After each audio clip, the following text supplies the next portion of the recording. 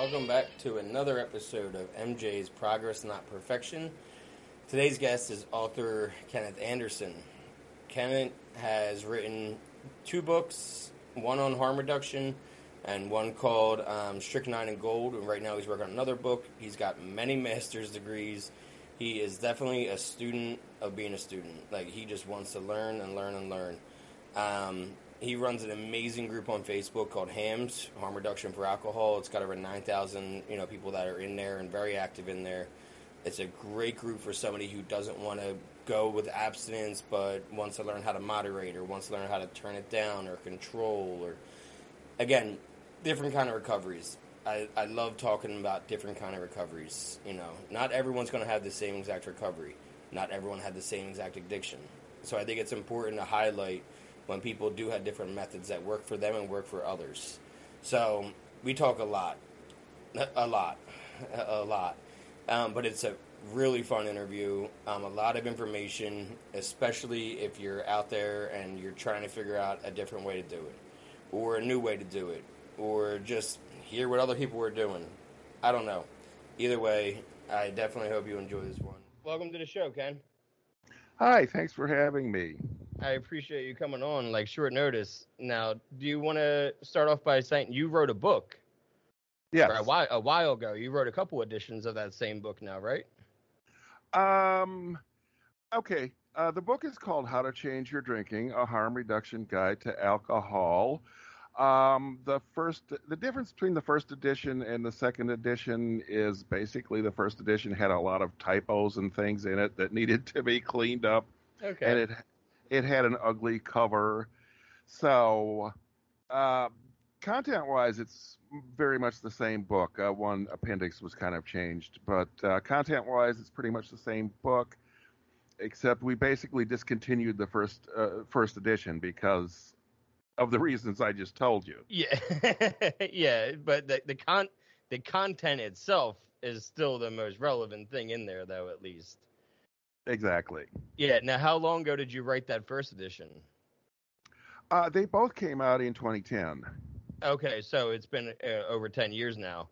Now, did you base it on, your own experiences, like with quitting drinking, or not quitting drinking, but changing your relationship with alcohol?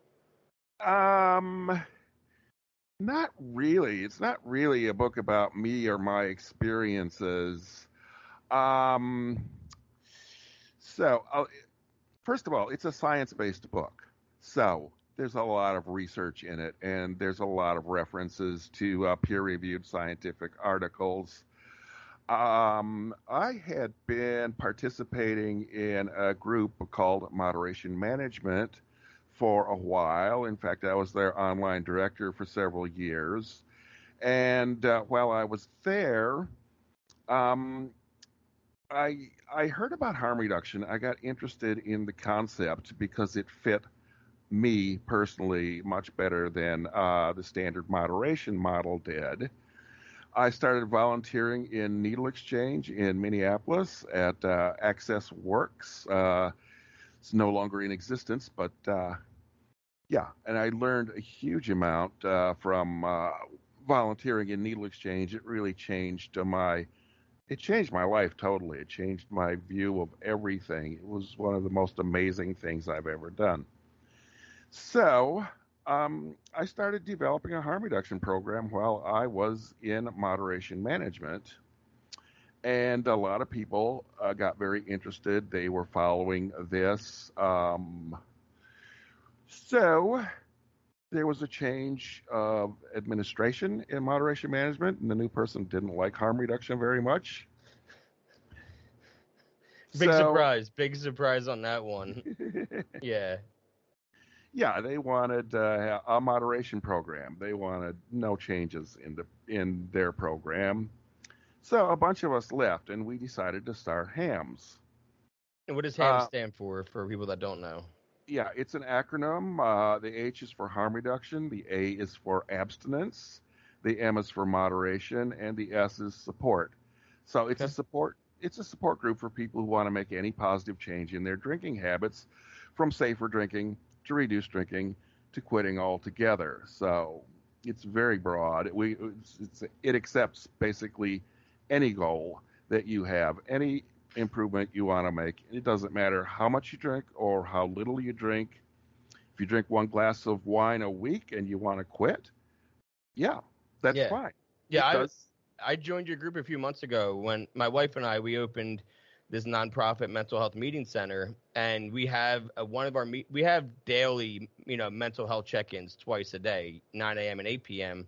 But we wanted to have like specialized meetings every day at 6:30, like for different things. And every Wednesday now is harm reduction night. So people that want to come in to learn about harm reduction, learn how to like turn down. You know what I mean? I don't care if you're coming in here drinking 8 drinks a week, maybe next week do 6, and stuff Hmm. like that. And trying to teach people that, harm reduction is a thing. And we partner with the United Way a lot with what they're doing around here with harm reduction too, because they're all about like using in safe places and needle exchanges and that kind of thing that you talked about. Because we're not too far from, we're about 2 hours from, one of the biggest open air needle exchange, open market, fentanyl places in the world, with Kensington being, about 2 hours away from us. Hmm. Are you in Philly? Yes, I am. Okay, so you're not far from Kensington either. Do you ever go over there? Not really. I'm in Given, West Philly. I mean, with your background, like that's why I wasn't sure with what you did in Minneapolis with the needle exchange, because like Kensington is not looking good, as we both know. Yeah, I know. Well, there's a lot of harm reduction in Philadelphia. There's some great organizations working here. Prevention Point is here. Um, I know Brooke Feldman is based here, and she's very interested in harm reduction. She's the big promoter of harm reduction. I haven't been doing a lot with bricks and mortar lately. Okay, yeah, I've been an online person for the past 5 years or more. Well, actually, more like the past 10 years. So, ever since you wrote your book, basically, you've been focusing on just making sure it's out there and everything, and making sure the group is. I know you're the main moderator, and I see you almost in every comment section. So I know you are active when it comes to what's going on in your group, which is awesome to see because you don't always see somebody who starts a group actually stick around for the entirety. Or the moderators, they get bored or they don't actually participate, and then it gets out of hand. So I've always appreciated that with how you kind of keep it under wraps with it. Like there has been some comment sections where I'm pretty sure one recently actually you had to like just shut down the entire like comment section, and then you had to like take down the post, And so um, yeah, it was actually the other moderator that took down the post. I was going to leave it up, but uh yeah, that's okay. she probably didn't like getting yelled at because I saw that he was berating a moderator in the comments. I'm like, oh man. But anyway, are you coming from a place of like where you had alcohol use disorder? Oh, yeah. You want to tell me a little about that? Oh, yeah. I mean, I definitely met the DSM-4 criteria for alcohol dependence. I was drinking about 4/5 of whiskey each week, and that's a lot. That sure is. It's sure. What kind of whiskey were you? Uh, those days I was drinking Jim Beam. It Okay. was it was pretty cheap where I was living. I don't know why I moved to New York and looked, and it's like expensive, and I don't know why. That's a really mediocre whiskey. I was drinking it because it was cheap. Yeah. And when was this back? Like, what years were this when you were starting to get into drinking? Oh, you know, it's you know, Or it's it, how old were you? it's a long story. We have time. I have So, time. when I was in my 20s, well, when I was in my early 20s, I was drinking reasonably. I was in college doing, weekend, um, getting loaded on the weekend, like once a week. So, it wasn't a big deal. During the week, have a beer or two in the day. Yeah, you're in college. You're supposed to. So, there's no big deal, no problem. Um, Then I had some depression in my mid 20s and ran into some negative life experiences. And, I started drinking a lot to blot out the world.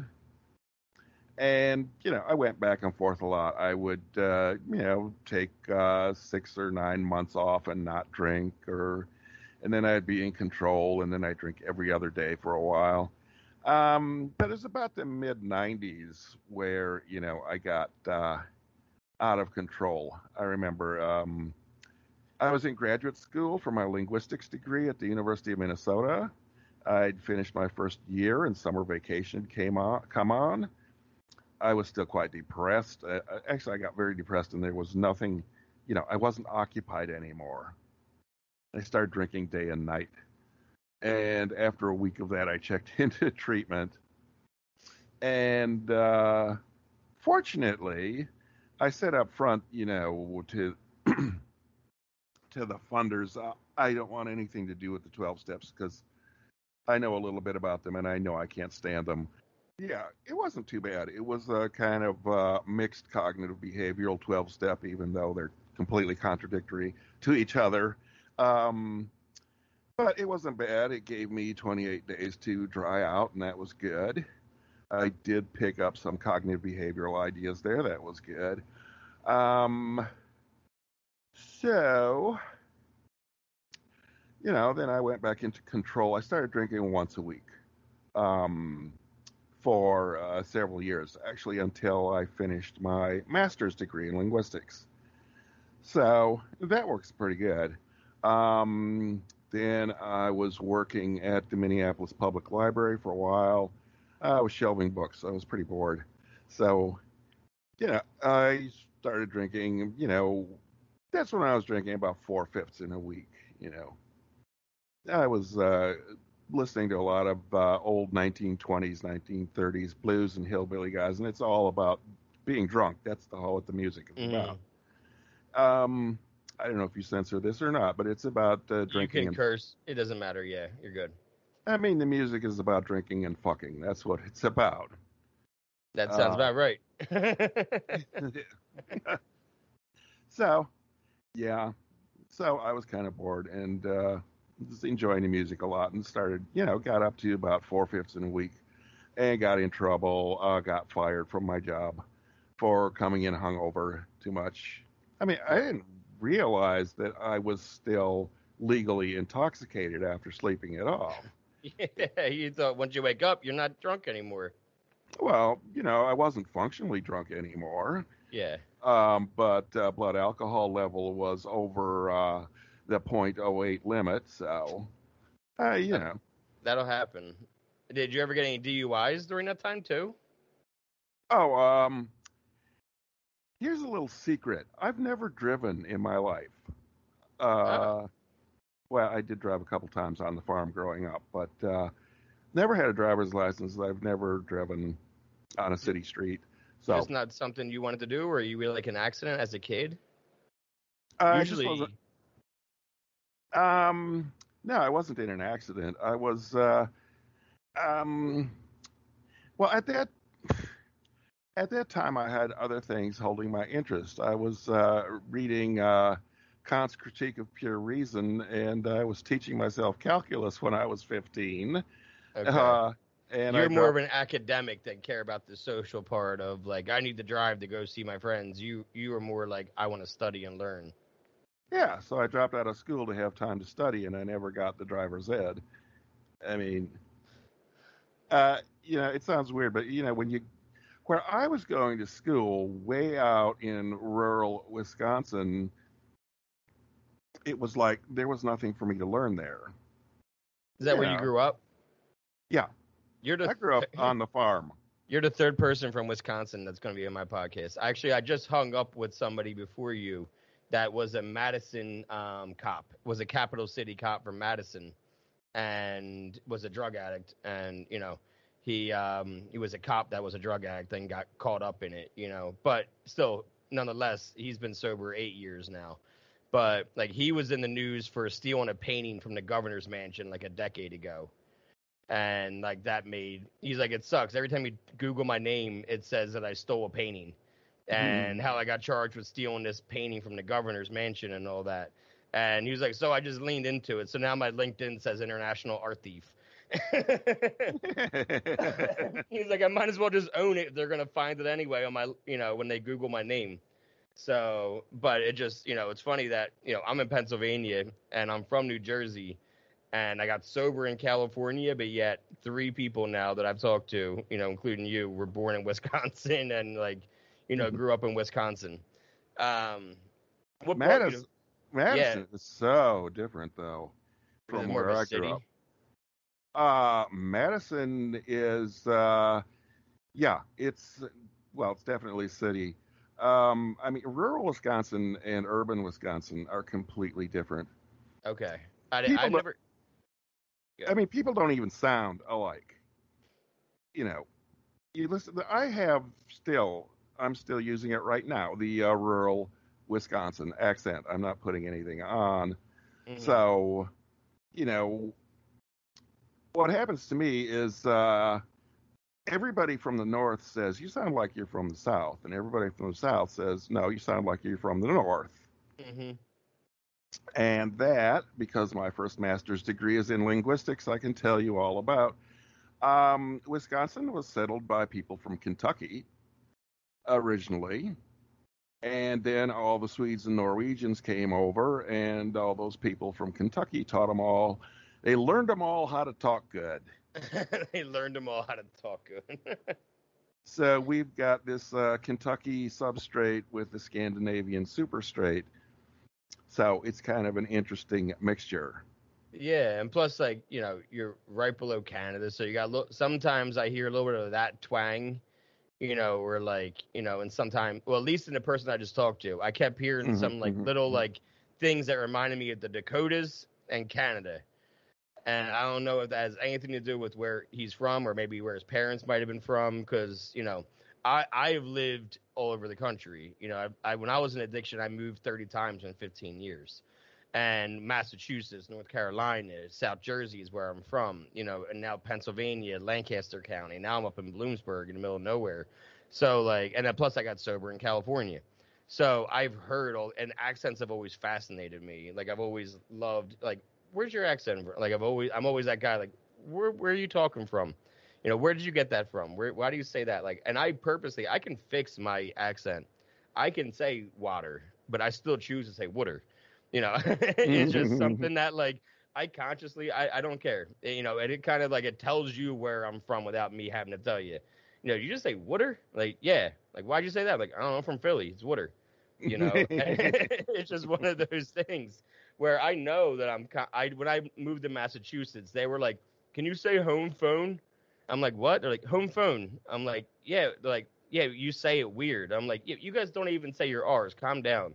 Like, you can't jump on me for how I talk when you guys don't talk good either." Like, we don't pronounce our L's apparently, because I said, "Yeah, I went over the railroad tracks." And they were like, "The what tracks?" I'm like, "Railroad." They're like, "The railroad?" I'm like, "Yeah." They're like, "You didn't say your L. I didn't know what you were talking about." I'm like, "What?" And apparently, I don't. My last name is Dokes, but everyone thinks I say Dokes because I always have to say D as in David, L as in Larry, because or else they don't hear the L in my name. hmm And it's hmm just been an ongoing thing for my entire life.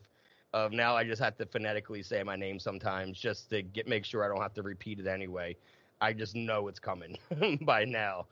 All right, so now you have your master's degree, and it's like the mid 2000s. Okay, before we go there, I have to finish Okay. the dialect stuff. Yeah, yeah, yeah. Um, because urban Wisconsin dialect and the rural dialect are completely different. They don't resemble each other at all. All the people from cities in Wisconsin, they all sound, like the people from the cities in Minnesota or Michigan or that area. They all kind of speak this kind of standardized, boring newscaster type Hmm. English. So, I mean, if you're a Wisconsin person, you can tell immediately where somebody grew up. But you hardly ever hear the rural Wisconsin dialect because people don't leave. They grow up there and they stay there forever. Why did you So, leave? oh, I couldn't stand it. Uh, I wanted to be someplace that had books and libraries and museums and things. Um, Yeah, I wanted to go You're to in the right. school. Yeah, you're in the right place now. Yeah, At least Philly, you know, that's I loved. I used to grow up going to the art museum every Sunday when my aunt was studying her master's in art history at St. Joe's, and she would take me every Sunday to like look at all the paintings because it was like part of her thing that she had to go there for some reason. I don't know, but yeah, she would take me, and I used to love going to that art museum every single week with her. I was like probably 5 or 6 years old, but I still have like memories of going there all the time, like back in the '90s. All right, so linguistics. We were talking about Wisconsin. Sorry, I get off on rants and tangents and. so yeah, I'm just going to close that topic now because I probably sound a lot different than your guy from Madison sounded. Yeah, you do. Yep. Yeah, that's the split. You know, I never would have Madison. guessed Wisconsin. Yeah, Madison is cool. Madison is a very left wing. Of course, that's the where the University of Wisconsin was founded. That's still the main branch, so it's very intellectual. I only was there a couple days, but of course, growing up in the state, I know what it's like. Yeah. Then you've got Milwaukee, which is also very urban, and then you've got all the rest of the place with all the cows and me. Hey, cheese has to come from somewhere, man. Yeah. So we can get back to you. Okay. Yeah, I was You're drinking working. 4/5 a week. Yeah, in the '90s. I was probably in my I was in my 40s then. I got in trouble, with my job and shit. So definitely met DSM-4 criteria. Now, what is DSM-4 for anyone who? Oh, Diagnostic and Statistical Manual of Mental Disorders, fourth edition. It's the psychiatric Bible. It's the diagnostic Bible, um, which, there's a lot to debate about what is in the DSM. The current one is the Okay. the fifth edition. Um, I'm going back to the fourth edition because I'm talking about the 90s, and that's when I self-diagnosed. I haven't taken the test out of the fifth yet. But that's when you diagnosed as having an alcohol use disorder. Yeah, it would. Yeah, under DSM-4, they generally called it alcohol dependence. Under the 5, they got rid of the terms dependence and abuse, and now it's alcohol use disorder, mild, moderate, and severe. So it's a little different. Well, it's interesting. I got my second master's degree in psychology and addiction counseling at the New School University in New York City, New School for Social Research. Mm-hmm. And so basically, they make you memorize the DSM. And at least all the adult parts. They don't make you do the children's parts. But you have to basically memorize the adult parts to pass the exams. And so when I started school, the DSM-4 was current. And then I left school for a few years. Took some time off after I wrote my book. Yeah, because I was about ready to collapse then after going to school and writing the book simultaneously. That's a lot of writing. I mean, going for a master's degree, isn't that like all writing by that point? Like when you're going for a master's, isn't that like a shitload of writing you have to do? Yeah, and the new school makes you read 3 times as much as any other school does. So Yeah. it's a really psycho place to get your degree. I mean, But I learned an awful lot, but boy, it was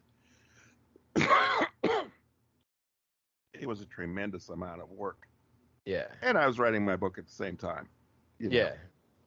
Because every time I start school, it makes me interested in all kinds of questions that don't have anything to do with my classwork.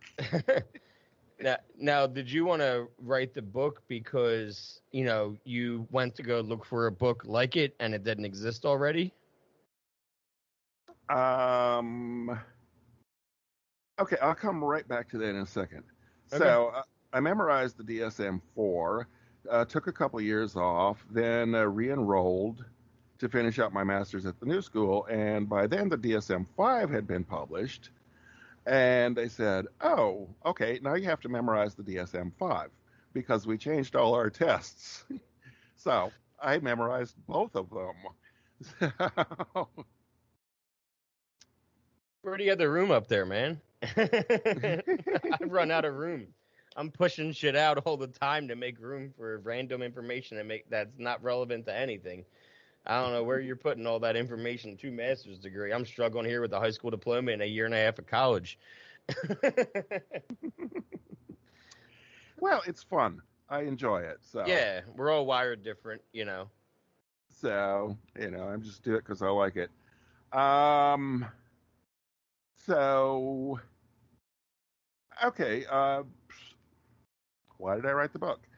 Um, as I said, I created this harm reduction program while I was in moderation management, and then we left because we didn't feel welcome anymore, and we started our own group, the Hams, and we left in 2006, and we really started our own thing in January of 2007.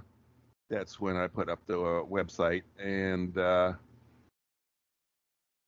that's when we started our own group, and we were incorporated in I think it was August of 2007. Got the 501c3 status in September. I got the quickest ruling I've ever seen. That was a month. I'm still waiting for our 501c3 from May. It was like a month. It was like they took one look at our bylaws and said, man, these guys will never make any money at all, so we don't have to worry about them cheating us. I hope they say the same shit when they finally get me an approval. I've literally been waiting. Like, we just got denied for another grant because we don't have that status yet. And so it basically just fucked me out of like $5,500 between the two grants, which would have been huge for us because honestly, we've been running this on unemployment money and hoping for the grants. And unemployment's a federal one, and that runs out next week. So, and since we work in a stigma, a lot of companies in the area, they don't want to donate money because they don't want to be sponsoring a company that has to do with mental health or addiction. So, we're not in a liberal area where we are. We are in an area where, my wife and I were part of the 30% that did not vote red, last November. So when we have a rainbow flag on our door and we're promoting wellness and mental health and, the LGBTQ, we get a lot of, slack from the town people. But I don't give a shit. I'm not going anywhere. There's a college in this town, and there's plenty of kids that could use help mental health wise. So we don't even call them alcoholic meetings. We don't call them AA. We call it mental health check-ins. The only time I call it AA is when I'm fucking with somebody next door at the bar, because we are next to a bar, and they will try to smoke cigarettes outside of our place. And so I turn into Jehovah's Witness. I'm like, hey, you here for the meeting? We start in about an hour. But yeah, if you're here for the meeting, we can start talking now, man. While I'm smoking. They're like, what meeting? I'm like, you're at AA, aren't you? You're coming to the AA meeting in here? We start about a half an hour. We can start talking now, buddy. Who's your higher power? Now they smoke on the other side of the bar because I did make one friend, and he like kind of went with it, and now we're buddies, and he always comes down just to chit chat with me. But like, if they would talk to me, they'd find out that my higher power is Bill Murray, like, and that I'm a fun guy, and we have fun in these meetings. But no, I turn in Jehovah's Witness, like, oh, you're here for AA?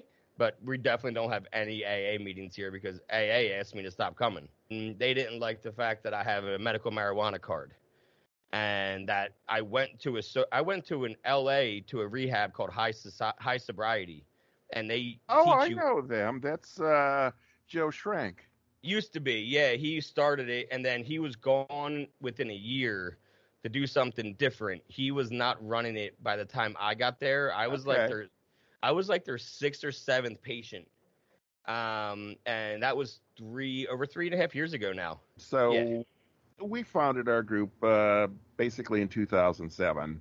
Officially, we came into official existence in 2007. Kind of got our start in 2006, and I said, we need a handbook for the group. Moderation Management has their book, AA has their book. Every group has their book, so I better write a book for us. So, uh, so part of the book, a lot of the book comes out of my experiences running harm reduction groups. Uh, in moderation management, because we had our own harm reduction group going inside them, and then afterwards running the HAMS group and interacting with all these people, and learning a lot, and then all my experiences from the needle exchange programs, which that forms the core of the HAMS philosophy. It comes straight out of the original harm reduction movement, you know, from the needle exchanges and from the naloxone distribution programs. And most of the exchanges have had harm reduction support groups for a long time. So, ideas like any positive change is a good thing. It's not, you're either totally abstinent, you're either totally black or totally white. You're totally abstinent or you're completely relapsed. There's no in between. And we're like, any positive change is a good thing. Because, any positive change, that slogan comes out of Chicago Recovery Alliance, Dan Big, who introduced naloxone to the world, really. And what is naloxone for those who don't know? Because I know what it is. It reverses overdoses. It's also called Narcan. Yeah, that's the brand name. Yeah, a lot of people might have heard the name Narcan. We have a whole drawer of it, just in case. You never people, because we promote harm reduction, so people do come in here high, know. And like the other day, there was a guy literally high on heroin and speed here, and at the same time he was speedballing, and he was passing out, and then he was like a puppet again, like a marionette. And I gave him Narcan to take home with him because he had overdosed 10 days before this. So we do keep Narcan here for that reason, because you never know when you're. So this guy from Chicago created Narcan. Yeah, he didn't invent it. Okay. It was invented back in the 1960s. But Dan Big at Chicago Recovery Alliance said, hey, here's this drug that saves people's lives, and the only people that can get it are EMTs. I need to put this in the hands of people who use drugs, because they're the first people that see their friends overdose. They're the first ones that can use it. So Dan Big is responsible for distributing it to the public. Yeah, he got a doctor, Sars Maxwell, to write a standing prescription so that anybody could get it in the pharmacy. If you read Maya Zalovitz's new book, Undoing Drugs, The History of Harm Reduction, it's got all those stories in it, including how Dan Big set up the original naloxone distribution to people. And, in the last couple of years, it's actually most states, I think every state but one, if I remember, it's available now to anyone, basically, that wants it. You can get a hold of it now. Yeah. You can just go to your local United Way, and the United Way is the one that supplied us with it here, because they're all about harm reduction there, and safe using, and use with a friend, and promoting that kind of stuff. And because one of the people that are in charge of the United in Recovery there, she's a former addict. So, she's in recovery. So she's all about making sure that Narcan's available everywhere. So, yeah. And it should be. Yep. And there are still lots of treatment centers and lots of so-called sober houses that don't have it. They don't keep it on hand. No, we don't want to enable people. You're not enabling people by saving their lives. If they're dead, they're dead. They're not recovering. And it's ridiculous. You read about so-and-so overdosed in such and such treatment center and died before the EMTs could come with naloxone. You're treating people who use heroin and you don't have naloxone on hand. It's ridiculous. It is an outrage. Yeah. That any treatment center should exist. You should shut down every treatment center that doesn't have it on hand. Yeah, because it's just purely, I can't think of the word, irresponsible. Absolutely. It's irresponsible. That's a better word to say. It's irresponsible. So Yeah, the ideas for the book came they came from the needle exchanges, from the harm reduction programs that existed, from my interaction with all the people in the online groups that were practicing harm reduction, and finally, my other really important source was Pat Denning's book. Well, she wrote two books, actually four now. Um, she wrote Practicing Harm Reductions. No, wait a minute. Uh, no, I think it's Practicing Harm Reduction Psychotherapy, and it's the first and second edition. And her second edition is completely rewritten, so it's a brand new book. And she also wrote Okay. Over the Influence, first and second edition. And this was when she wrote her harm reduction therapy book. She found out all her clients were reading it, even though it was written for professionals. It's kind of, the language is a bit dense, Yeah. And so when she found out all her clients were reading it, she said, well, I have to write one that's a little more accessible, a little more in layman's terms. Yeah, less wordy. Yeah. So, yeah, fewer of the $5 words in it Yeah. in a little more common language. So she wrote Over the Influence, which, I mean, covers the same concepts.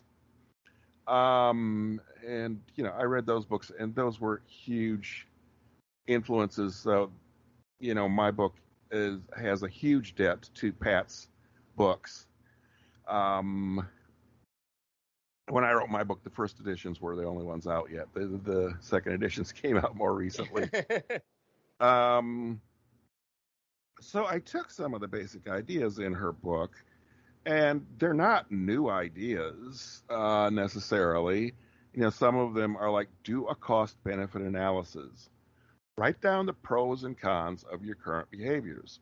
Write down the pros and cons of the change you want to make, which is a tool that's been around at least since the 1960s. It's like psychologists have been using. It's very effective, you know.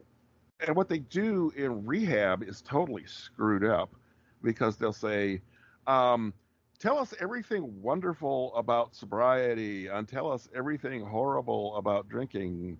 It doesn't And work that way. doesn't work that way because all the good things about drinking remain in your subconscious because you don't express them, and then they pop out when you least expect them. You And have to. you don't even know what sobriety is yet. 30 days, 28 days in, like in treatment, I didn't know what sobriety even was. You know what I mean? Like it took me a long time to learn how to live sober. I can't answering a question like that of how to like I'm just glad I'm not spending money today. You know, that was like but yeah, like some of the questions I ask in rehab were just like, what? Did you just ask me? Yeah. Yeah. Well, I went to a second rehab at one point. The first one, as I said, was okay. They were kind of cool. The second one was 12-step based, and people were making the sign of the cross against me when they saw me. The the other patients were. And hey, I do like the 12 steps. But I don't like all of them. Okay? Like I Mhm. think 1 is important. I think 4 and 5 are very important. I think 6 is kind of horseshit, and I think 8 and 9 are extremely important. But I don't really subscribe to all 12 of them personally. Now that I'm not in the program, I don't mind saying that out loud, and being so open about it. But, I think anything that makes your life unmanageable, you could work on. So that's why I like the first one. I don't care about the word alcohol in it because, like, I've even had a sponsee that I helped him get over an ex by just taking out alcohol and putting her name in there because she Mhm. made his life unmanageable. But I'm not a God guy. Spoiler alert: Bill Murray is higher power does not mean I say God a lot. In a positive way. I grew up Catholic. I want to be far away as possible from that shit. In the early 2000s when everything started coming out, I started pulling away. And I was like, all right, well, I guess I don't have a religion anymore. And then I don't like step 3 when the sponsor makes you say, let go, let God. I was refusing that shit. But I think 4 is important. I think if you have a resentment, you should talk about it. And that's what 5 is. 5 is talking about the resentment with somebody else. So, like, those kind of things, I think dropping your character defects was horseshit, personally. I mean, because I was refusing to drop manipulation Hmm. because I felt I could use manipulation in a positive way. And even my therapist said, just use your powers for good.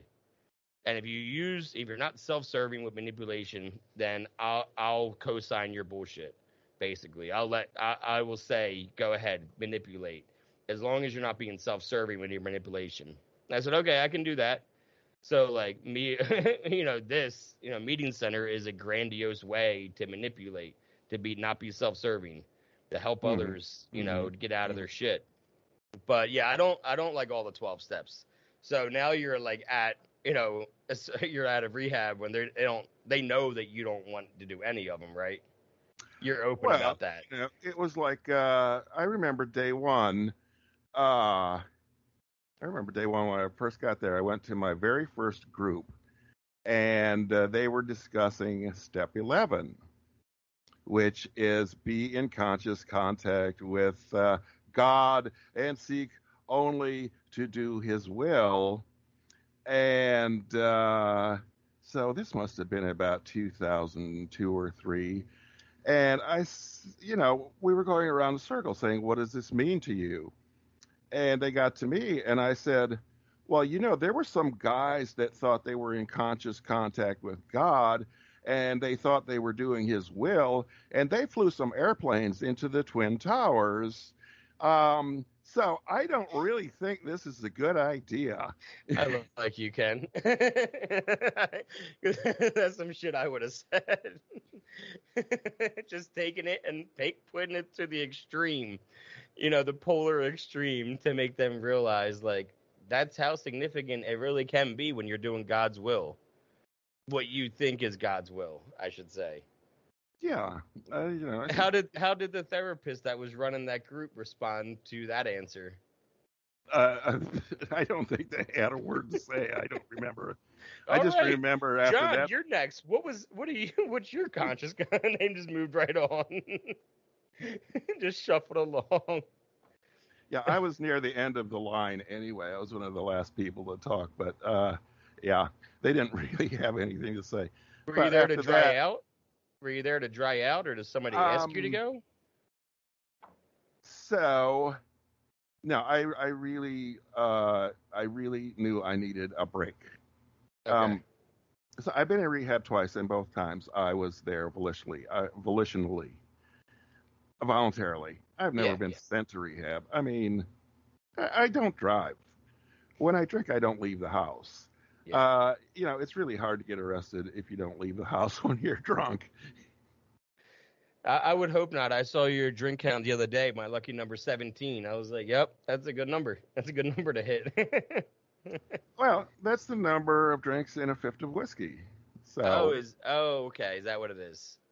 so on my drinking day, I buy a fifth. I don't keep booze in the house. I don't want it around when I'm working.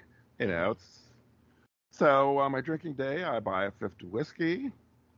I stay home. I watch movies. I drink my booze. When the bottle is empty, I go to sleep.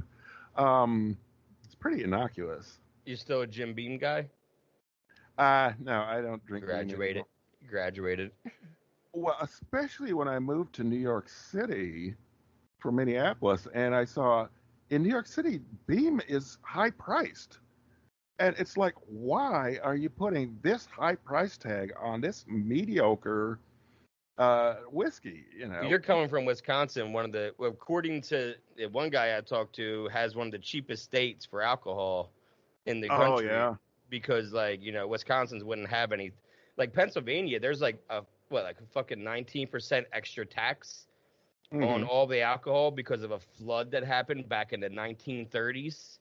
I think that's Hmm. what I. There was a flood in Johnsontown or Jonestown, PA, like kind of by Lebanon area, and Hmm. that flood was so significant they needed extra money to cover the costs back in the 1930s. So they used the alcohol tax when alcohol came back as an extra tax to give them the money they were going to need to fix their town. And then after they realized how much extra money they were making, they never took it away. So we've been paying like 20% more in PA for almost 100 years because of some flood in the 1930s. Well, that's true. But in New York City, when I went to the liquor store, it's not just that it was more expensive because of the taxes. When I looked at the comparative prices, it was priced with, the mid-range whiskeys. It wasn't priced with the cheap stuff. Oh, I see. So it wasn't comparatively, yeah. I mean, in New York City, I can buy like a fifth of Ezra Brooks, which is pretty good stuff, for a lot cheaper than Jim Beam, and it's a lot better. So definitely, I never drank that after I moved to New York City. I drank it in Minneapolis because it was the cheapest drinkable whiskey. The other whiskeys in the same price range were bad, and it was okay. It was mediocre. Jim Beam is not bad. It's not good. It's real mediocre. Yeah, I can't. I could do Jack, but I couldn't do Jim. I've done Jim, but I couldn't after my 21st birthday when I had to do the four. I had to listen to me. I wanted to do the Four Horsemen. When you do like the 4 shots in a row, and it's like Jack, John, Jim. Jim, and I don't fucking remember. But never heard that one. Yeah, you had 4 shots in a row. Line them up, and one's Jack, one's Jim Beam, one's Johnny Walker, and one was it Jose? Was it Jose Cuervo? I forget, but it was so random, the 4th one.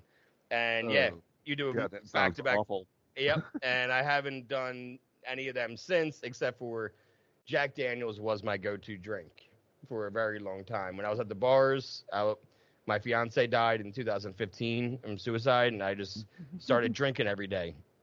And I just spent all day at the bars, all night at the bars. And they just knew when I walked in to have, the double Jack shot ready for me and the double Jack and Coke in a pint glass ready for me. And they had my seat ready for me every day, make sure nobody would take it because I was a good tipper. And, yeah, I was the opposite of you. I went out and I would get, hammered in public and then start shit with people to take out my, frustration with, death and grief because I didn't understand it. And but pills I did mostly at home. Pills I would isolate and not want to be around a lot of people.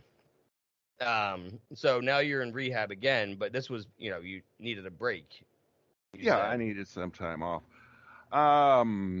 Since you mentioned Jack Daniels, that's gonna. Okay, I kind of left out the 6 years that I lived in Japan. So in my 20s. Yeah, you did leave that. So how did you end up in Japan? Foreign exchange student initially, and then I stuck around for another 5 years afterwards. Holy shit. So when I was in Japan, this is actually when I ran into some negative life stuff and started drinking for depression and insomnia, and that was the first time I started heavy drinking in my mid-20s. But I was there as a foreign exchange student, so I remember, this is during the first year when I was still a student. And, of course, there's other foreign exchange students from all over the U.S. there. Yep. And, we're talking to each other, and I'm talking to, he said, "My name is George Purdy, and I'm from Alabama."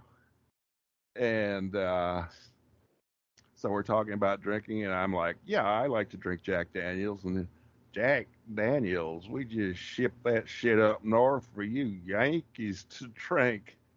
Down here, we don't drink nothing but George Dickel. What? So 6 years later, I get back home, and it's like, okay, what is this George Dickel stuff? Yeah. And, I'd like to tell you, George Dickel's a lot better than Jack Daniels. George Dickel's Tennessee whiskey, Black Label. Yeah, I never touched Jack Daniels again. Really? Yeah, it costs, well, at least in Wisconsin, it costs more than Jack Daniels, and it's not. I mean, Jack Daniels costs more than George Dickel, and George Dickel tastes twice as good. So. That's such a, but Jack Daniels sounds like a better name. You don't want to go to the bar and, give me a shot of George Dickel. Yeah. I'm happy to say we actually, my friends in Wisconsin, we made the bartenders stock it because once I introduced them, they said, "Oh, this is so much better than that Jack Yeah, Daniel's stuff." that's hilarious. That you're like, hey, bartender, you know I'm gonna be here. You know I'm gonna spend some money. You know I'm gonna tip you. Get me the alcohol I'm gonna want to drink while I'm here. Then. Yeah. Then later, I switched over to Clyde Mays Alabama whiskey. I like that. And then, the liquor stores in my neighborhood in Brooklyn didn't usually have it in stock. I mean, I would, they'd have a couple bottles there, and I buy them out. And I said, "You got to order a case of this and keep. I'll buy a bottle every week. Just keep it in stock." And it's like, okay. So, they always kept it in stock for me because, New York City, that was my harm reduction days. I mean, I moved there. I moved there in 2006, about the same time we started the Hams Group. Mm-hmm. We started the Hams Group a few months after I moved there. And how were you writing the Hams book when you went into rehab again, or were you already done? Now, I was in rehab in 2000. I think it's 2001 and 2002. Okay. So, it was after I left that second rehab, I got re-involved with moderation management. I mean, I had been freaked out because, I was having problems with alcohol, drinking too much, losing my job, and then looking for some support. And, I found out that Audrey Kishline had, the founder of Moderation Management, had killed 2 people driving drunk. And it's like, oh, boy. And then much later, I found out, oh, yeah, but she had quit Moderation Management and joined AA first. After joining AA and hearing she was powerless, she killed 2 people while she was driving drunk. Isn't it amazing when you find out you're powerless?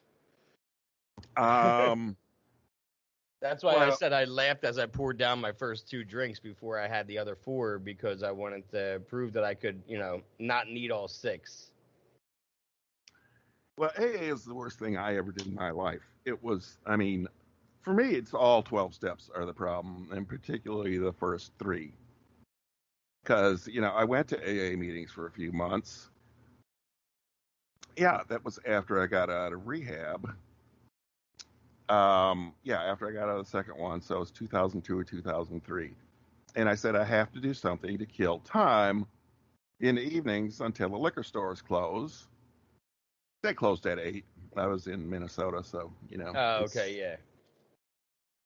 It's not, like a real city like New York or something. Yeah, I was going to say, where like liquor stores are not closed at 8 in New York. So I needed to kill some time till they closed in the evening. I said, okay, I can go to these groups. But after hearing this, alcohol is powerful and human beings are powerless, and they have to be saved by an omnipotent deity because alcohol is more powerful than humans. And if you don't believe in an omnipotent deity, that whole message that alcohol is powerful, humans have no power, that's a disaster. That got in my subconscious, and I drank, I drank the most I ever had in my life while going to AA. I drank 5 liters of whiskey in 5 days. And you're an academic, you know what I mean? Like, you need to understand shit, I feel like, and you need to, and like other people like myself or other people that are addicts and they're not they get in and luckily I could see, the forest or the trees regardless. But there's some people that they just get indoctrinated in it because they don't know another way. They don't know that there's a harm reduction. They don't know that there's moderation. They don't know that there's these kind of shit. I didn't even know that Hams existed, until 4 months ago. And by then I was almost 3 months clean, or 3 years clean. So that just goes to show you so when we're told we're powerless, then we're like, oh, we're powerless. As opposed to somebody who's like master at their master degree. And you're like, no. I need more information. You need to really give me more information for this to make sense to me. And obviously it did not compute with you, which is completely fine because it worked out for the best in the long run, I would say. Mm-hmm. Yeah. I mean, I don't care if people go to AA. If that's what you like, go ahead and do it. It's, people should do what they find helpful, whatever works for them. I have a couple friends I know that quit drugs and alcohol by joining the Hare Krishnas. Because Hare Yeah. Krishnas don't drink or do No. drugs, or No. they don't even eat meat, you No. know. So if that works for you, if you want to dance the Krishna dance, Hare Krishna, Yeah. instead of doing drugs, that's fine. I mean, if I had to make a choice, I'd rather do the Krishna dance than say I'm powerless and sit in a church basement. And do the Our Father and the Serenity Prayer. I, I mean, I said I have friends in the Krishnas. I joined them a couple times doing the Krishna dance. It's okay. They didn't try to convert me or anything. It's like, No. check it out, take a look, see what we're doing, and see if you like it. And yeah, this is cool enough. Yeah. But I am not going to give up my hamburgers for crying out loud. No, not my pork chops. Oh no. Not a good Uh, Wisconsin boy that's used to that meat. I don't want to give up my whiskey either. But yeah. Yeah. Uh, So you get out of so now we're talking about back to we're bouncing around a lot, and that's fine because I don't mind bouncing around. Um, yeah. After I went to AA for a few months, I mean, I wound up drinking 5 liters of whiskey in 5 days with this whole powerless message in my subconscious, and I had such awful withdrawal at that point. I had to check into county detox for 3 days, to get the Librium or Valium or whatever benzo they gave me, so that I didn't die yeah, of a heart attack because I was, you could have died. I I was mean, at that point. I could have had a heart attack. Yeah, I could feel my heart just boom, boom, boom. The irregular, rapid heartbeat. And no, I think but alcohol and benzos are the most dangerous to get off of cold turkey because of all the side effects that your body can go through. Like you yeah, could potentially have seizures and die between Xanax or alcohol. yep. Those are the two that you do not want to stop all at once. Those are indeed the most dangerous to stop all at once. Yeah. Um, so I'm sitting there in detox, and I have my white light experience. I didn't say a white light, but I said, "Man, I have to never go to AA again, or it will kill me. I will be dead if I go to any more of these meetings and hear any more that I am powerless and alcohol is powerful. This is not the message that I need to hear." And well, I almost never went back. I didn't go back for a long time. But one time, I decided to take 30 days off of drinking. And I hit my 30-day mark and said, hey, these guys owe me a chip. Why don't I go in and get a chip? So, I go in, who has 30 days? And I raise my hand, and they come up and get my chip. And this is like, how'd you do it? How'd you do it? They And always ask that shit. yeah. So I said, well, I haven't been to any meetings in the last 30 days, but I did a lot of cognitive behavioral therapy, and that was really useful. You might want to check it out. It's really good stuff. There's a door, Ken. Yeah, all these people that used to talk to me after the meeting, not one of them said one word. Total ostracism. And I said, yeah, I'm done with these guys. This is not for me now. So this is still about 2003. So, and I'm getting involved with moderation management online at this point, and then they make me like their online director, running their listserv, their online discussion group for a couple of years, and then I'm volunteering in Needle Exchange, getting all these ideas together, reading Pat Denning's book, and getting feedback from all these other members of the group. This is what I do. It was like one person says, well, here was my answer. I stopped drinking at home completely. I only drink when I go out. Mm-hmm. And that's cut my intake in half or to 1/3 of what it used to be. And now everything's cool as long as I don't drink at home. And of course, there's me. I never drink when I go out. I only drink at home because it's safe. But I want to limit myself to once a week. So everybody's coming up with these different solutions, and I kind of wrote down that's in the book. Okay, here are different approaches you can take. Some people find it successful to only drink at home, some to only drink when they go out. Some people do this, some people do that, you know. And any positive change is good. You want to stop drinking and driving, but you still want to get drunk every day? That's a good improvement. It's much better than drinking and driving every day. Yep. Yeah, actually, yeah, real moderation. It's real harm reduction.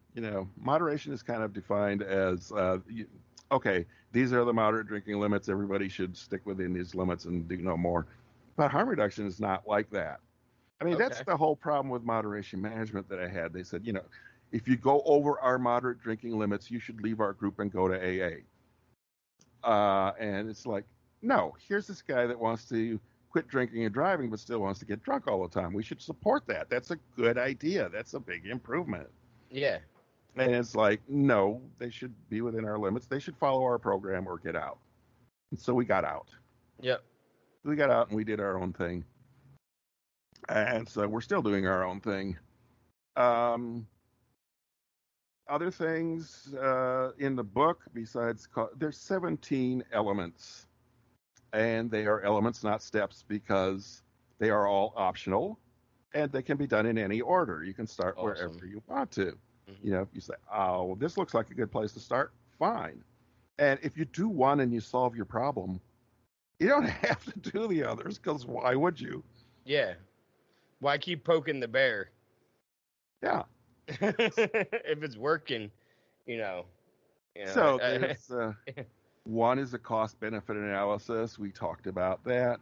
Another is to do a drinking diary. Write down your number of drinks every day. And, we do that in the Facebook group, too. Some people do it. I do it. I post my numbers every day. Usually with a song. Always with a video. I've noticed that, too. Usually with a song. It's usually, my favorite music. So if you want to know what music I like, you can just go to the drink counts. So, I have to post still today. As I decided I'm going to do one of Bach's Goldberg variations for a change instead of one of these drunk 1920s blues singers. Change it up. I like Bach, especially on the harpsichord. It sounds like Earl Scruggs on the banjo. It's all twangy. And Mozart once said, he's reputed to have said the harpsichord sounds like two skeletons fucking on a tin roof. Which, I like that sound. Yeah, that's funny. Okay, who knew Mozart had a sense of humor? Well, you probably did.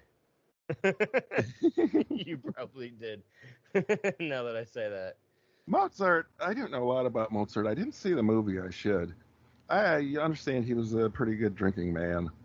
Did your book get more popular after the Facebook group existed?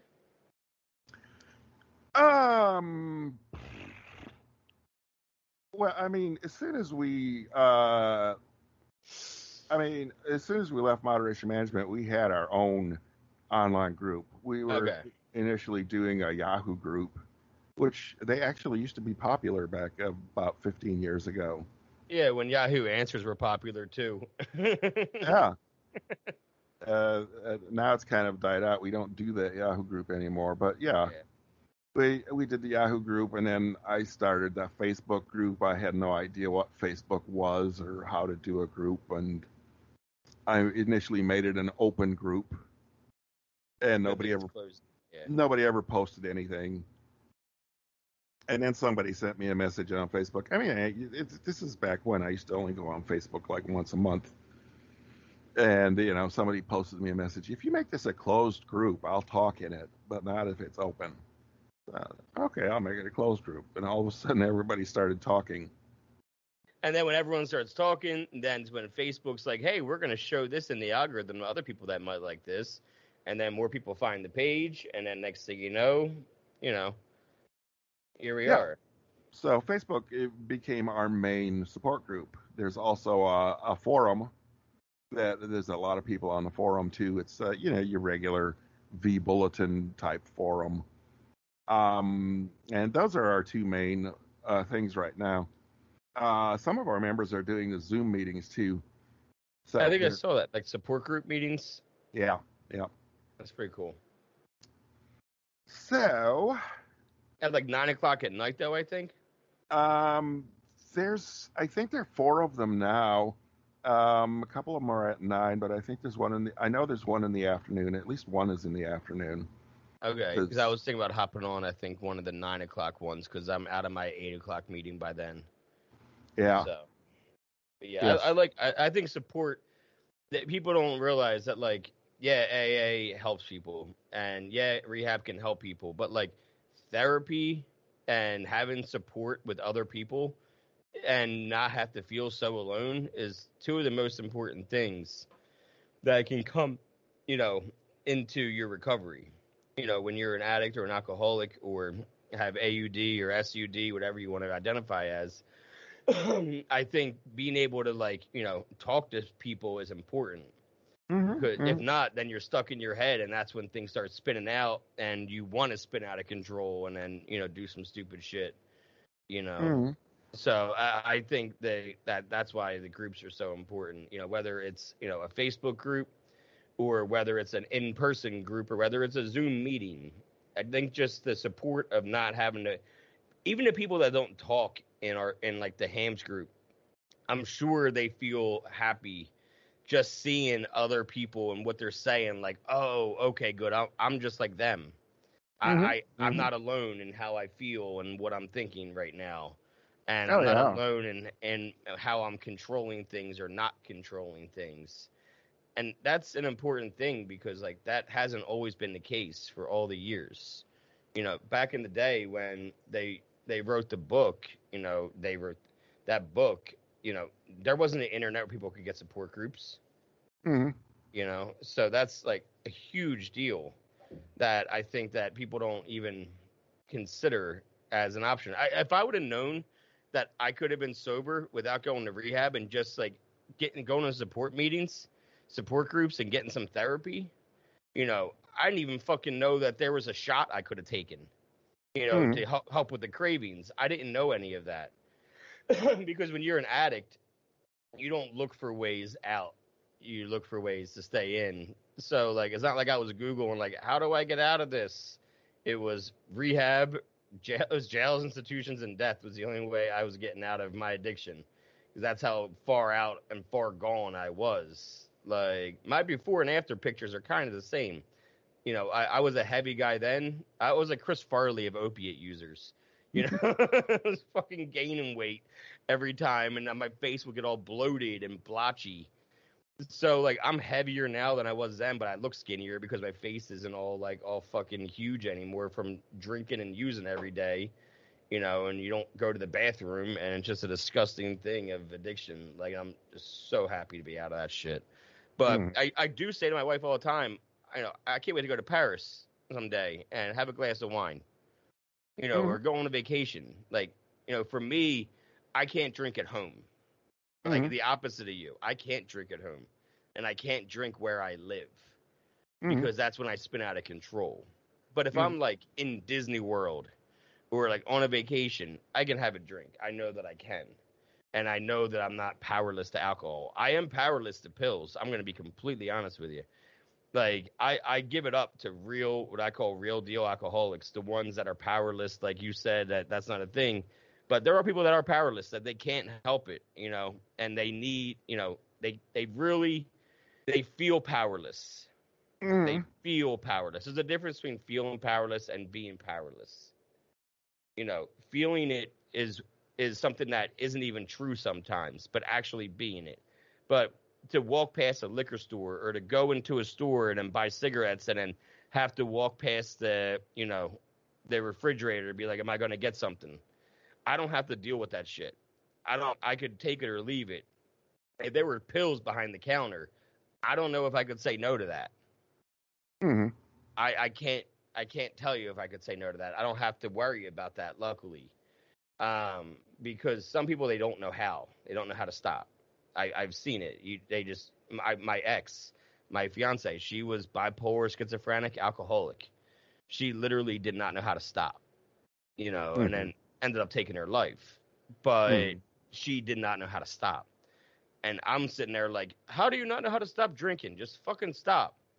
Like, meanwhile, I'm doing 830 milligram Percocet, Roxy's, and I'm just getting high off my ass because I'm completely powerless to that. I'm like, I don't know how you can't stop drinking that wine as I'm sniffing another line, like, so I truly believe in harm reduction and in what, you guys promote. I think it's an amazing thing that isn't talked about enough yet because everyone just thinks like it's black or white.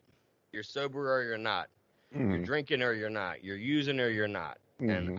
it's not true. There's plenty of people out there that can live happy lives drinking 1 day a week. What do you do? Like scheduled intox? What do you call them? Scheduled intox or Planned. Yeah, I planned? call it planned because it's pretty thoroughly planned. It's planned, when to get the booze, how to drink it, where to drink it, what I'm going to do that day. The whole thing is planned.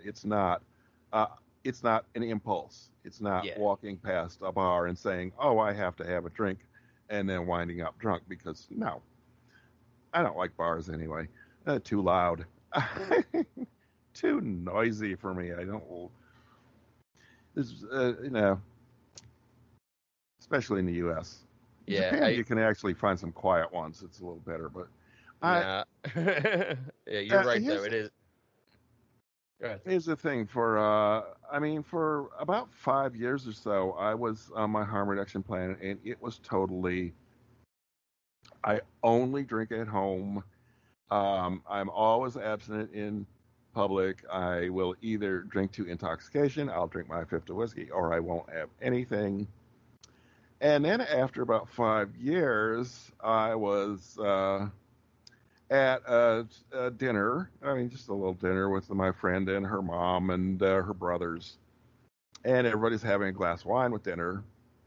And I said, you know, why not have one glass of wine and stop? First of all, one glass of wine is going to have no effect. So it's just the same as drinking water. And I don't like wine anyway, so it's not going to be that tempting. I said, yeah, I'll have one. And yeah, I had one stopped. There's no temptation to go on. So now, for the past 5 years or so, if I want to have a social drink in the right situation, it's no big deal. I'll have one and stop. Yeah. I usually like Guinness is a good one to get. Guinness is really tasty and it's got that strong flavor. I can sip a Guinness for like an hour. I can't. I've been to Amsterdam. I can't drink it anymore. Or no, that's Heineken. I'm thinking of Oh, Heineken. Heineken, Okay, I no, won't touch. I'm thinking of Yeah, Heineken. I can't drink Heineken anymore because I've had it straight from Amsterdam when I was, I'm in Amsterdam and I was getting high I was smoking weed the entire time, but I did have Heinekens with dinner and I was like, holy shit, this is like the best Heineken I've ever had in my life. And they're like, yeah, we make it here. I'm like, oh, and it tastes bitter by the time it gets to the States. yes. So, In so you like a Guinness with your friends, I mean, here and there. yeah, it's it's got a lot of flavor to it, so you can drink it real slow. But in the immortal words of Dennis Hopper, Heineken, fuck Heineken, Pabst Blue Ribbon. Best line of the whole movie. PBR, just I I I used to go to this place in Massachusetts on I think it was Monday nights, and it would be dollar PBRs and dollar wings, and it was like I think the place was called Pizzings, and it was like somewhere in like South Shore, Massachusetts, and yeah, we used to go like every Monday and get pibbers, we go dollar pibbers and dollar wings, and yeah. Those were the old drink. That was about a decade ago. I was used to do that because I had like a 6 month stretch where I wasn't doing pills and I was just like being good and being a regular person. And then trauma happens, and then I go right back to like, where are the pills? Where's my escape? And at least now I can, I don't have to escape shit. I used to escape because I never learned how to grieve as a child. So every time I had grief, I didn't know how to deal with it. When you start drinking at 11 for Hmm. fun, My first drink was Captain and Coke, and we would watch The Outsiders, and we thought we were cool just having a Captain and Coke and watching The Outsiders in 5th grade. And then when someone we knew died a year later, I didn't know what to do, and I thought, well, I know drinking makes me feel better. Maybe I'll drink and I'll feel better about him dying. And because it was a kid that was hit by a car, like a friend of mine. So we were like really like taken by it. It wasn't like a cancer grandparent, it was a kid. And so, yeah, we drank about it. So then it was a learned behavior, that I taught myself that every time something bad happens, you get drunk. And then when like alcohol bored me by 22 because I drank so hard at 21 that I was like, I need something new every day. And then I found pills. And then I was really off to the races because alcohol didn't make me unmanageable. I still got to work.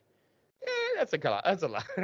There has been a few times that I was late to meetings on Thursdays because I used to go to White Trash Wednesday at this one bar in Jersey where it's like, dollar drinks all night. And then you wake up and your car is parked in 2 different spots. And you're like, I didn't drive here. I don't remember that. Like there's been some rough nights from, it's called the Pennant. Well, it used to be called the Pennant. They've been shut down for a while. But any of my friends that are listening from South Jersey, they know what White Trash Wednesday was and what kind of a shit show and what kind of a hangover the next day. This is the kind of place it's cleaner to piss outside than inside their bathrooms. You're just stepping on piss in their bathrooms. So, like, those are the kind of bars that, I would frequent in my drinking days. So, like, when I was ready to isolate, I was ready to isolate. And the pills helped for that. I was not going out anymore.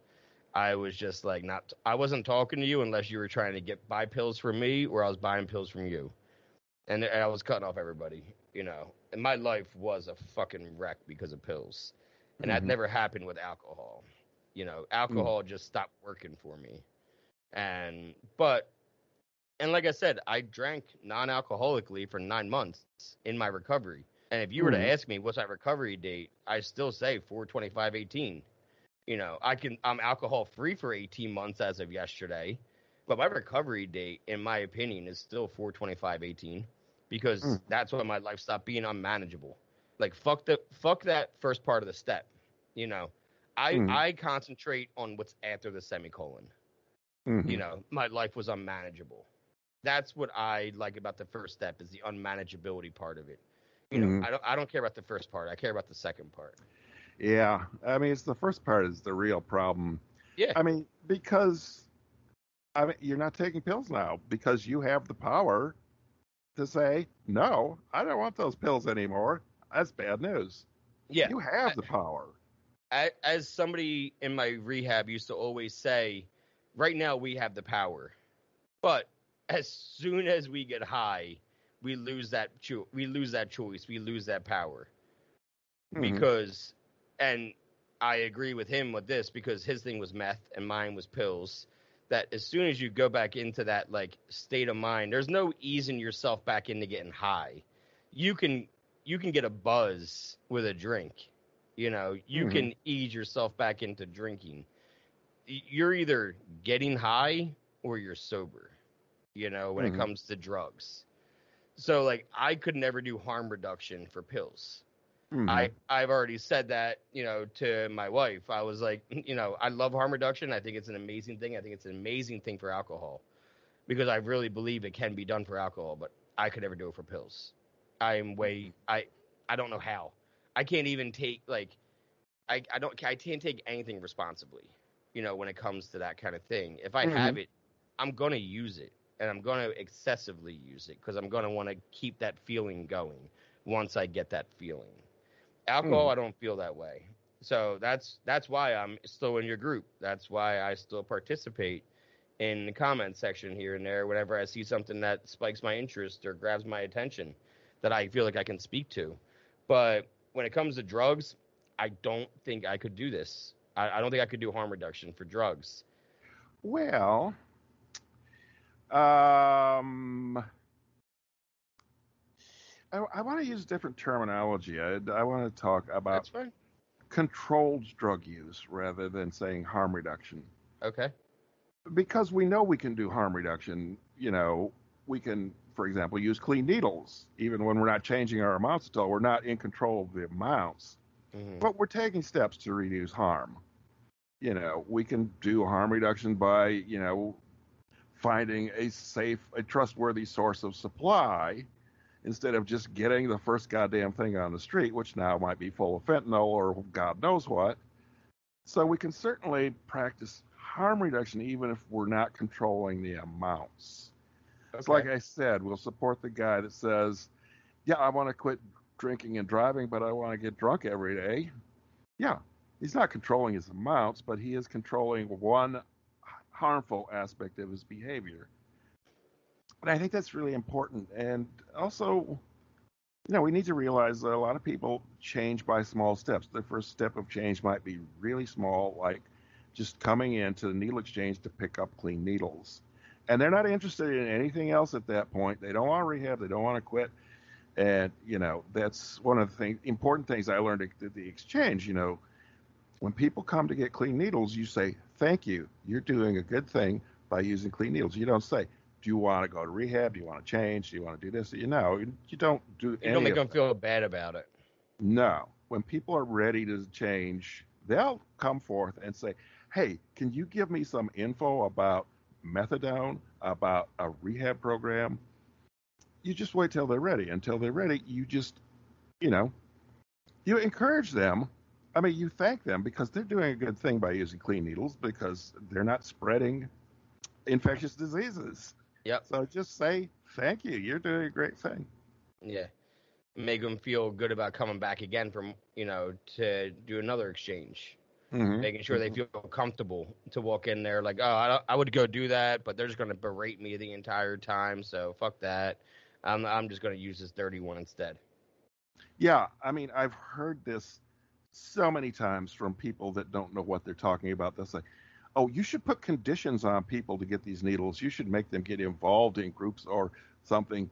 I mean, you'll see this like in comments on newspaper stories by people that don't know shit about what they're Yep. talking about.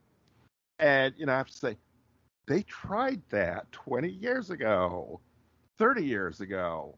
You know what happened? Everybody stopped showing up for clean needles.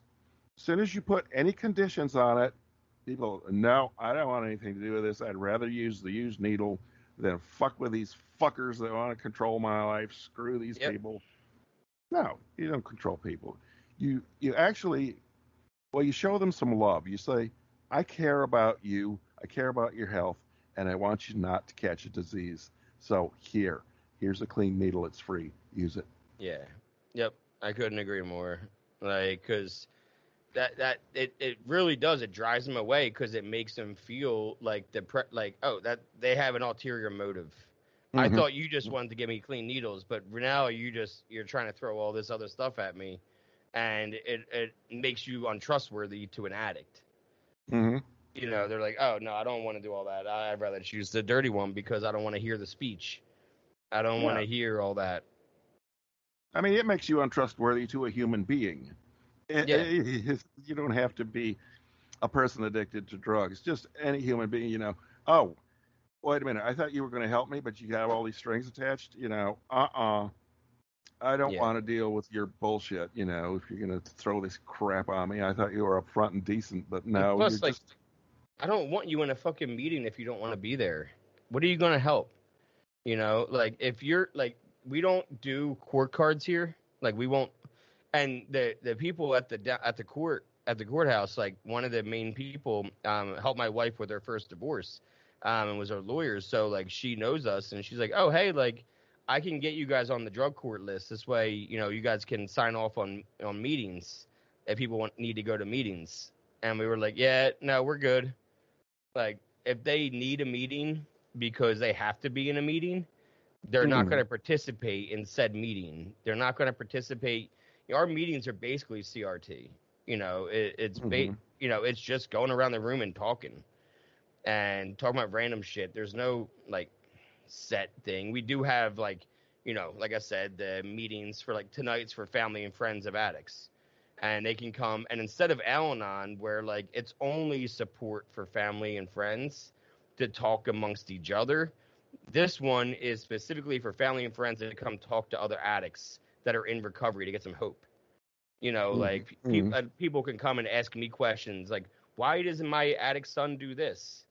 Why does my addict daughter do that? You know, and we can give them answers from the perspective of somebody in recovery, but also people that have been in addiction too.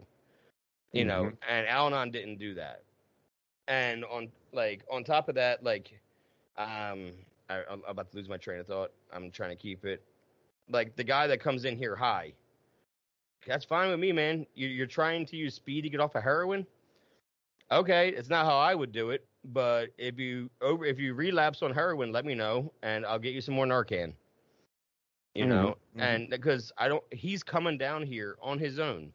He's 41 years old and lives alone, and he's still walking down and coming into a group meeting. That tells me a lot, you know. And yeah, he's sometimes high off his ass and just completely dipped out. But the fact is, he got off his couch and walked about a half mile to sit and try to talk. And that means something to me, you know. And other groups, they would tell him, come back when you're sober. It's like, what? You're just going to just go get extra high now? Oh, yeah. Pat has some stories about that in her book. It's actually, Jeannie Little tells this story, Pat's partner. The first harm reduction group they held, and one of the guys nodded off. And it's like everybody in the group is looking at her, what are you going to do? And she puts a pillow behind his head. And then they continue their discussion. And because that's what you do. You don't say, oh, get out of here, you're high. No, that's not a harm reduction group. No. Interestingly, I did sign, I had one instance where one guy had me sign his court cards. This is when we used to do the chat room, which we haven't been doing lately. Well, now we have Zoom. We don't have to type in the chat thing anymore and do the text chat, but we used to have the text-based chat. And the guy came in and he's like, I'm getting court ordered. I have to go to meetings, and I'm not going to those fucking AA meetings. If I get the judge to agree, or whoever to agree, would you sign off for me? And it's like, yeah, you want me to send an email? And yeah, I can send an email that you came in to chat. And so he'd come in to chat 1 hour every week. And I sent off the email. Most of the time in the chat, we spent talking about what a stupid idea it is to send people to meetings to get cards signed. It's all about accountability. I mean, half the fucking time, they're not even alcoholics or addicts. They're not even anything. Sometimes they're like child molesters, and they just want to have them on a leash. They want to be able to say, I know where they're at once a day for 90 days. They're doing 90 and 90. There's a whole documentary called 13th Step. And I'm in that. Are you?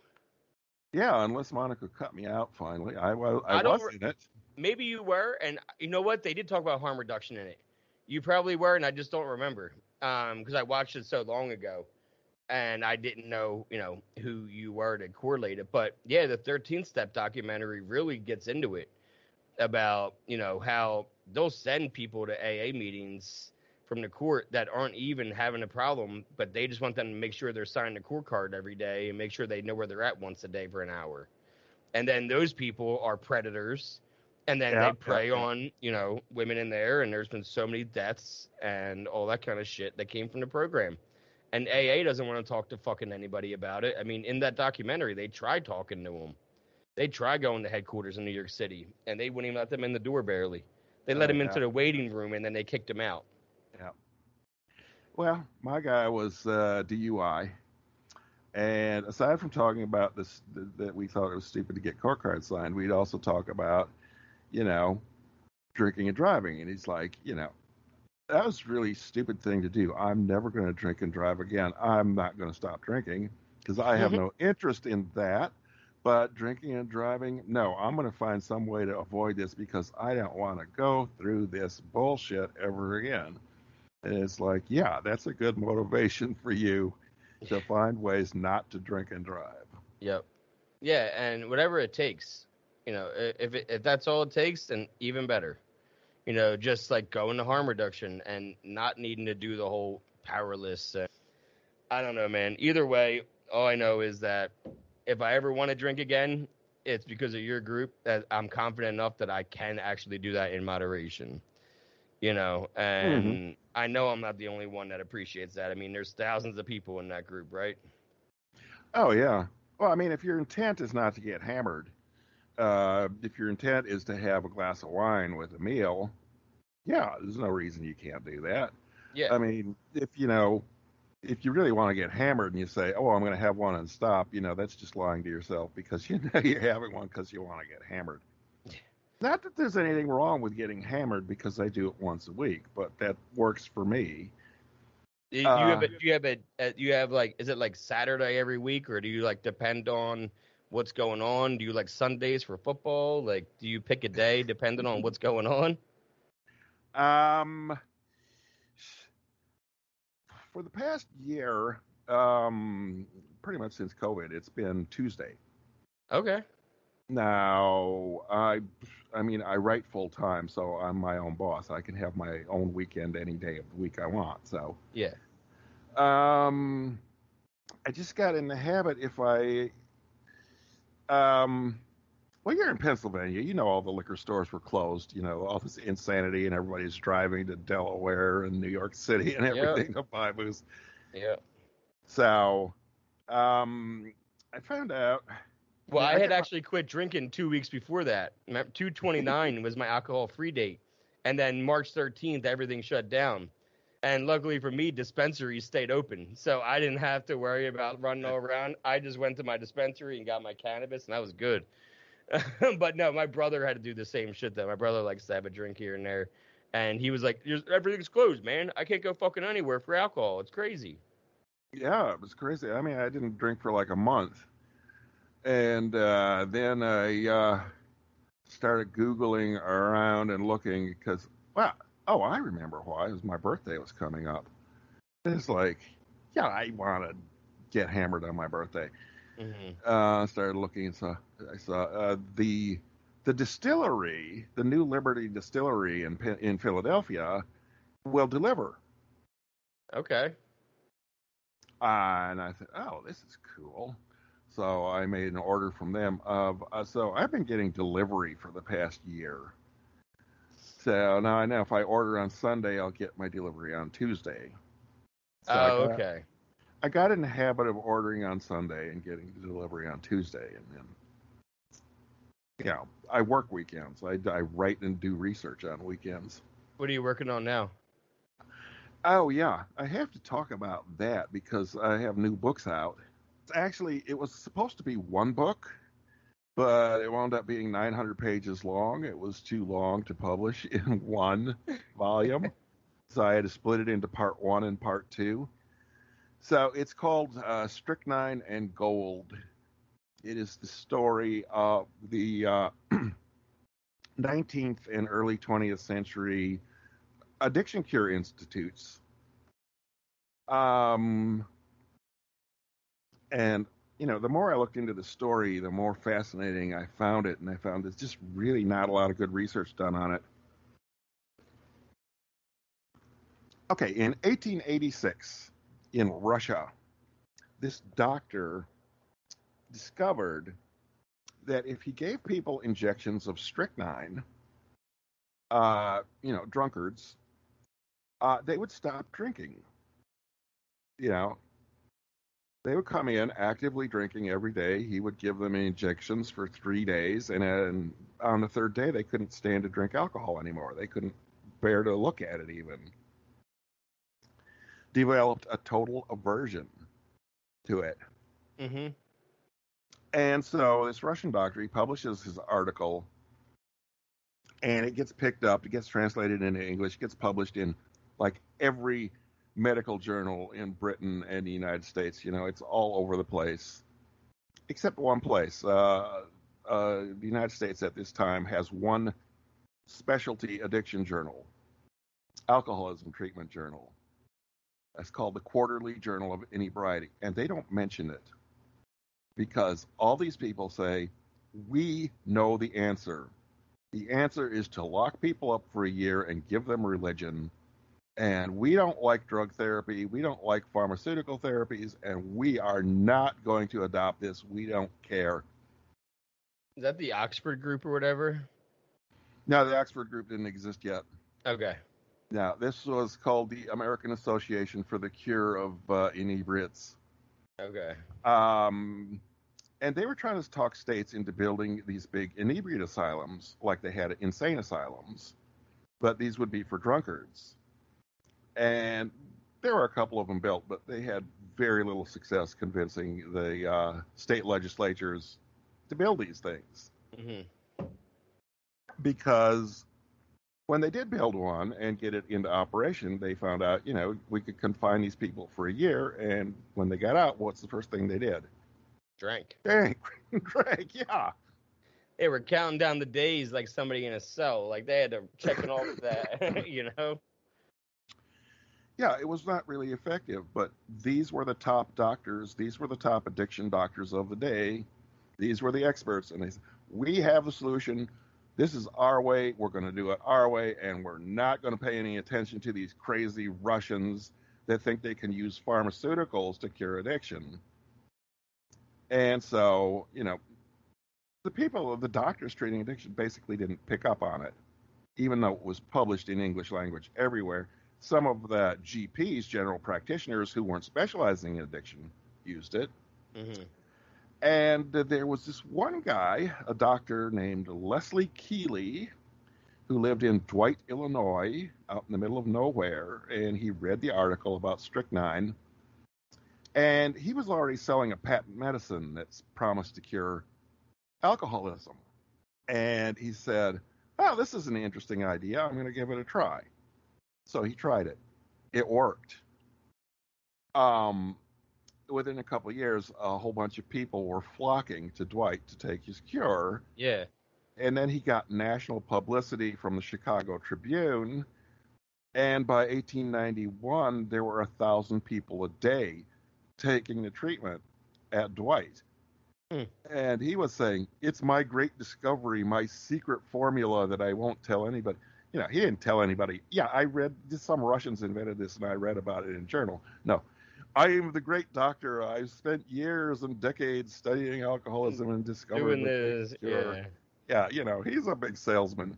He's good at salesmanship, but he stumbled onto something that worked. And, so they developed these Keeley Institutes. They say by 1891, there were like 1,000 people a day getting treated in Dwight. And, this is like too many. So starts creating all these branches, and there's like 126 branches worldwide eventually of these institutes. So, people. And he also said, it's the gold cure. It'd say, I'm giving you strychnine. He said, no, I'm giving you gold. It's my secret formula with gold in it. That only I know. That only I know, and I will never reveal my secret because the other doctors cannot be trusted with it. Did the Russian doctor, was he dead by this point? Because, somebody's out there, basically stealing his work. But, I mean, I guess it is back in the 1900s where it's not like world news and you find out on TV right away. It takes a while to see it in a journal. I mean, I never heard the Russians talk about it. A bunch of other Russian doctors picked up on the thing, and one guy a couple of years later published, I've treated 500 people with strychnine, and, it was very successful at getting them to stop. Some of them quit permanently. Some of them overcame their aversion and went back to drinking again, but it definitely made them stop. Kind of reminds me, wasn't acid invented from a German doctor that was trying to help alcoholics to quit drinking? Oh, LSD? No. Yeah. No, that's not how it was invented. Or it was used for. Initially. Yeah, in the 1950s and 1960s, it was used to treat alcoholism in Saskatchewan, Canada. Yeah, they had great success with it. It was invented about, I think it was in the 1930s. They were trying to develop something totally different. So, It and was Germany, though, right? I think it was a German doctor. I believe it's Germany. It's Europe for sure. Germany That or would make Austria. sense because in the 30s they were doing all that crazy shit for Hitler, like where they were trying to create. No, it No, had nothing to do with Hitler. okay, that's good. Might have been Because It might have been Austria. I Might liked have been acid, so that makes me feel good. might have been Switzerland. I can't remember his name now. But of course, like then our government gets a hold of LSD, and they're like, "Oh no, we're going to use it for mind control and a truth serum." And then the hippies, they knew what to fucking do with it. They were like, "No, no, you guys are all doing this wrong." Yeah, I remember the guy that invented it, which was for some totally different purpose. He was like looking for a germicide or some medicine that had nothing to do with the mind. You know, he Hmm. wasn't looking for a hallucinogen or a psych drug or something completely different, but he accidentally ingested some of it. And he rode his bicycle home. And he started tripping while he's riding his bike home. There's some famous commemorative blotters with the picture of his bicycle on it. Uh, I'm sure it's probably all streaking lights and everything. Yeah, but that was the first acid trip. This guy, riding his bike home, and he it was an accidental ingestion. It turned out he ingested like a huge dose. It was big, big. Well, I Dose. mean, think about it. Like, it really, like a dose, even like this would be 2 doses. Like this would be like 2 doses. Yeah, I mean, So, acid you measure in micrograms. You don't yeah, measure in milligrams. yeah, exactly. I think that the problem with acid for me was that you build a tolerance really fast. And Mm-hmm. so, like, when I was looking to escape, drinking and do something else every day, I got into hallucinogenics first before I got into pills, and then I quickly realized that this is not something that I can do, that I can do every day as a way to escape because of the hangover you got from acid. Like you need the entire next day off, and it's an 18-hour trip, and then your tolerance. At one point, I needed like 6 hits, just to trip because it was so like the tolerance was built so much from it. So it's just crazy the different like I've been through a lot of different drugs over the years, trying new shit, trying out different ways to escape. And now I don't have to escape. At least I can just face shit and deal with it and move on. Yeah, I'd still like to try acid sometime before I die. I've never Highly had it. do it with somebody who's experienced. Oh, absolutely. I would not do it alone. I would do it as I've read enough about it. Yeah, you have a guide with you. That's the way to do it. Yeah, because And somebody to play nice music and have flowers and things in the room. And, that's how yeah, they did it in Saskatchewan when they were treating the alcoholics. They would give them, yeah, they'd have flowers and art pictures and they'd play music and, they'd give them psychotherapy while they were tripping. They talk to them. And then, so the guys in Toronto didn't like what the guys in Saskatchewan were doing. So the guys at the addiction research in Toronto said, we're going to prove that acid doesn't cure alcoholism. So they took their subjects, they gave them acid, they blindfolded them and strapped them to their beds. And guess what? it didn't work. It didn't work. Who would have thought? How many of them actually went into permanent trips forever and never came back again? Holy I'm not shit. sure about that, but it Holy definitely shit. didn't cure anybody's alcoholism. Yeah. But it's like, well, we're controlling for all external stimuli. No, you're not. You're deliberately setting things up to fail. Yeah, you're not even trying. Yeah. So, Is your yeah. new book out yet, or are you still writing? The Strychnine and Gold book I published about a month ago. I had to self-publish it, like my first book, because I was trying to get a publisher, and it's like you wrote 900 pages on this, so we can't publish that. It's too long. Um, That's what they said to Tarantino about Kill Bill. The script was too long, and you got to cut stuff out. And he said, "No, I can't." That's when he made it into 2. Um, Are you working on something new now? That are they? Well, number one, they're all on Amazon. Your Ham's book and your Strychnine Everything, and Gold. yeah, they're all on Amazon. I'll put the Um, links to if you want to either of them. There's going to be links in the description, either on YouTube or Spotify. Just you can click on the link and you'll be able to go right to either book. And what are you working on now? so what I initially started doing was writing a history of addiction treatment in the United States. Um, and this was while I was working on my PhD, and pretty soon I got too busy writing, so I dropped my PhD program. And this happens every time I go to school, you know. Here I'm supposed to be doing psychology, PhD, addiction psychology, and instead, oh wow, this is really interesting about these strychnine injections and everything. And he had 126 institutes, and nobody knows about this. It was a huge addiction treatment industry, Yeah, I and never it's heard like of it. nobody's heard of it. Yeah, this is just so. So anyway, I was kind of my initial question was, how did 12-step programs get into hospitals? How did they become the standard treatment in United States hospitals when they never published any scientific papers that showed that they were effective? I mean, normally when a hospital adapts a treatment, it's based on publications in scientific journals. So, how the hell did this happen? Because they didn't have any proof, they had no evidence. I have guesses for that. I I have have answers. assumptions. Go back to the 1960s. The 1960s, hospitals severely overbuilt.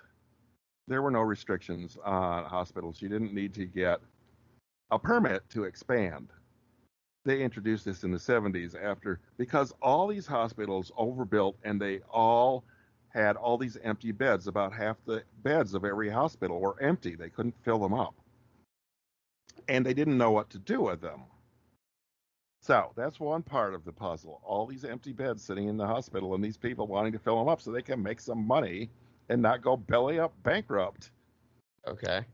Also in the 1960s, there was all kinds of lobbying going on to get the insurance companies to pay for alcoholism treatment. And they did. But most of the time they would only pay for treatment in a hospital. But no hospitals were giving any treatment. So we had this source of payment. We had all these empty hospital beds. And we have this guy who comes up. Oh, God, his name is slipping out of my head right now because I haven't written about this guy recently. Anyway, this guy, he had been an accountant for Caterpillar Tractors in Peoria, Illinois. That was his background, accounting and economics. And he got bored with Caterpillar after a while, and he made a little medical accounting company, and that was very successful. And then they hired him to take over this failing hospital called Comprehensive Care Corporation. It was a failing chain of like 3 or 4 hospitals in California. And they hired him to bail it out because he was pretty successful. And he took over and he said, hey, I've got a great idea. There's all these people that want alcoholism treatment. There's all these insurance companies that will pay for it. And there's all these empty hospital beds. I'll send in personnel to do the treatment. We'll get the hospitals to let us use their beds, and we'll split the money with the hospital. So, yeah. So we'll make a contract with them for 3 years. We'll provide the people to do the treatment. And he's like, okay, what treatments are available? Well, there's aversion therapy where we make people throw up. That's pretty effective, but that's expensive and that requires a lot of doctors. Oh, and there's a 12-step program. That's really cheap. We can hire people, that are high school graduates or even dropouts as long as they went to AA and they can teach the steps.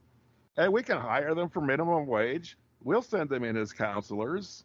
We'll put one doctor in charge. And wow, this will make a ton of money. That makes so much sense. So he ran a trial at one hospital. It went great. Went to another. Eventually he had his program running in every hospital in the country. Yeah, it's going great. Of course, the contracts ran out after 3 years, and the hospital said, "Hey, we don't need this guy. We can do it ourselves. We Yeah. we watch what he's doing." And Comcare Corporation went from this multi-million-dollar company making all these tons of money into a total crash into bankruptcy. But yeah, he spread the 12-step treatment program into all these hospitals, and that's how it became standard. I'm so glad that my rehab wasn't a 12-step rehab. Like we had big books and stuff like that, but they weren't like, oh, you have to do your 12. You know what I mean? Like it was 28 days, and we shot around playing horse. You know what I mean? In the back, Mm-hmm. this is Southern California. It's beautiful every day. We played a lot of basketball, and then we did our group, meetings 3 times a day. The groups that you get into during rehab, but like they didn't push 12 steps whatsoever. They did trick us into AA.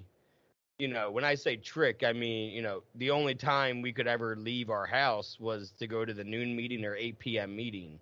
So Mm-hmm. you end up getting excited to go to AA because it's the only time you get to leave the house and see other people is when you're going to Mm-hmm. AA. So you did kind of get tricked into AA that way, but it wasn't like they were like shoving 12 steps down your throat inside the sober living or the rehab, which is good because I wouldn't have fared well there. I wouldn't have reacted well to that early in sobriety. I can handle all the shit that's negative now and not want to spin out and get high and hurt myself. But like early on, I needed to give a little reins. Like let me learn it, let me figure it out, and I will, and I did. And I have been figuring it out. It's an ongoing process of figuring shit out because every day there's something new I got to figure out. Even in being fucking clean, I got to figure shit out every day, and that's life. I just didn't know that was life for everybody. I just, all I knew for so long was getting high, and but now I don't have to do that anymore. So I'm glad because I was not myself, I was a shut in of a person. I mean, I was doing stand up comedy though, ironically. Mm-hmm. In addiction, I was going to the comedy clubs. I was always in Philly, at Helium or the Good Comedy Theater in Chinatown, and then I would drive to Harrisburg and do shows there. Like I got arrested once, and I literally was like yelling at the cops, like, I got a show in Harrisburg. I gotta get the fuck out of here. Like, what are you doing? Like, why are you taking me in? I gotta go. And they're like, yeah, you just bought drugs and we watched you, so you're gonna come with us. Like, they literally were watching my dealer and I didn't know it. And so, Mm-hmm. like, after I left, getting out of the police station, what did I do? I went right back to my dealers to buy more, knowing that they were doing paperwork on me and knowing Mm-hmm. I needed to get high before I went on stage that night. But that's just because, like I said, I don't know how to do shit responsibly when it comes to pills. Yeah, well, our name is HAMS. It's harm reduction, abstinence, and moderation support. Because, I mean, the studies, the huge government study, NESARC, National Epidemiological Survey of Alcohol and Related Conditions, they found half of people who recover from alcohol dependence, as defined by the DSM-4, uh, half recover by quitting, half recover by controlled drinking. Half of people are going to find quitting is the best option for them. It's either the easiest or the safest or whatever. So, and half of people are going to find controlled drinking is their best option. So we want to say, yeah, we will support you in the goal that you choose for yourself. We're not going to tell you you should moderate, you should do harm reduction, you should do abstinence. No, it's up to you. Find your best goal. We'll support you in whichever one you pick. And of course, you can always switch your goal later. Yep. You know, if abstinence isn't working, try moderation. I mean, abstinence wasn't working for me when I was trying to go to AA. I was drinking more than ever. You, hey, So you know your strengths and you know your weaknesses, and that's what's important. you know. exactly. And you can experiment around in our program, find what path works best for you, and we will support you in whatever path you want. Maybe you want to quit alcohol and smoke weed. That works for a lot of people. Work for me. It sure worked for me. And I don't even smoke it. I just use the, edibles, the Oh yeah. capsules, because, again, changing my relationship. I didn't want to smoke it because I was almost addicted to instantaneous. What I sniff pills, not ate them. I Hmm. chug Hmm. drinks, not sipped them. So when you smoke, you get the effect right away. But with the edibles, it's an hour or two, and you don't know when it'll just settle in. And I like that idea a lot better than before the instantaneous because Yeah. I Yeah. wanted instant. So, and I'm going to link up the Facebook group too in the description. So if you do want to just join the Facebook group, it is a closed group. Just answer the questions, and as long as you're not a shithead, you'll most likely be approved to be in the group.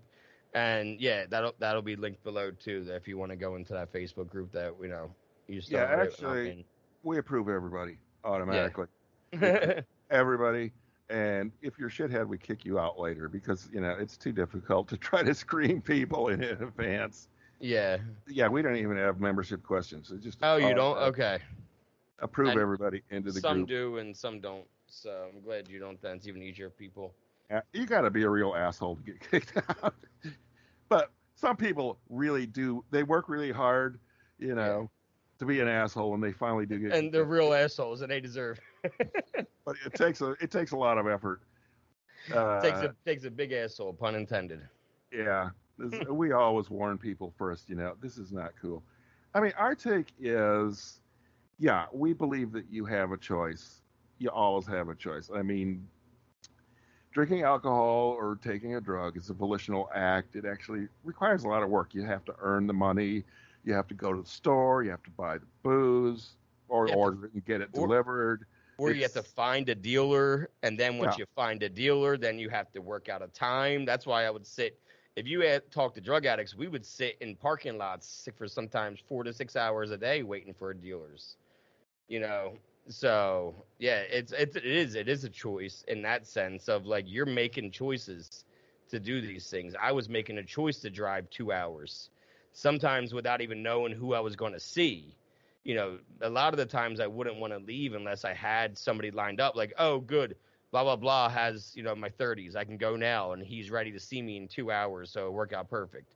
But like half the time I can't get a hold of anybody. I'm like, fuck it, I'm just gonna drive to Jersey and see who I can find, and just figure it out when I get there, because at least mhm, I'll be closer to the drug if it's available then. And these were all choices I was making. So yeah, mhm, I do get that. I do understand that mhm. part of it. Like I said, I even wrote, I don't care about your post. I only care that you're only berating the women in the comments. Mhm, So mhm. hey, people, Well, the whole thing is we don't demand that people believe it's a choice or not a choice. I mean, our ideas are based on, yeah, you have some choices and you can plan your drinking or you can decide to stop and you have the power to stop. But we're not beating you over the head. You have to believe the choice theory and not believe the disease theory, or you're out of here. Because no, you can believe what you want. This is harm yeah, reduction.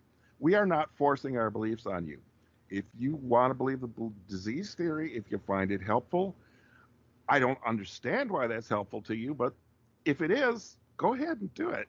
I don't have to understand everything that's in your head to say we want to support you in making better choices in changing for the better. So we want to support everybody. That's the number one thing, is to be supportive of people, not to insist on some dogma. yeah. No. Well, I appreciate the support, and I know thousands of others appreciate the support, Ken. So, I mean, you guys are doing a great thing. And, just the fact that you want to just support and not care about what you're doing or how much you're doing, you just know that you have support if and when you want it. That's what's important. Hmm. So, like, it's not happening everywhere. There isn't support everywhere. Spoiler alert. Not everybody cares to just support for support's sake and support your choice and your decision. So it is a big deal that you guys do that. I think that's why I wanted you on. That's why I wanted to talk to you more. I see you in there. I know that it's like your group, but like I want to talk and get in there and learn more. And I'm so glad I did. Thank you for taking the time. I know I said talk an hour, but you know, it is what it is. I always go over. It's very rare. So I appreciate you taking the time. Yeah, I know okay. it's not easy, but thank you again. I will let you know when it's up. It'll go on my Patreon first, because I just Mhm. put them up there exclusively for people that follow, and then they go Mhm. for free Mhm. on YouTube and Spotify and Apple on a rolling weekly basis. Mhm. Mhm. So it's like Christmas presents. I don't know how to give them. As soon as I get them for somebody, I'm like, here's your present. And the same when I edit up an episode, I don't want to hold on to it. I want to put it out there. But at Yep. the Yep. same time, I can't do it. I can't oversaturate my YouTube page like that, or else the other ones won't get views. And same Mhm. with the Spotify and Apple. So that's why I'm like, all right, they're my weekly ones, and then people that want to pay monthly $5, then they can see all the exclusive first looks before they get uploaded. So that's how I do it. Mhm. So I appreciate your time, man, so much, and I'll tag you in when I post it about clips and shit like that. Okay. Very All good. right, thanks again, man. Have a good day. Okay. Bye. Bye bye.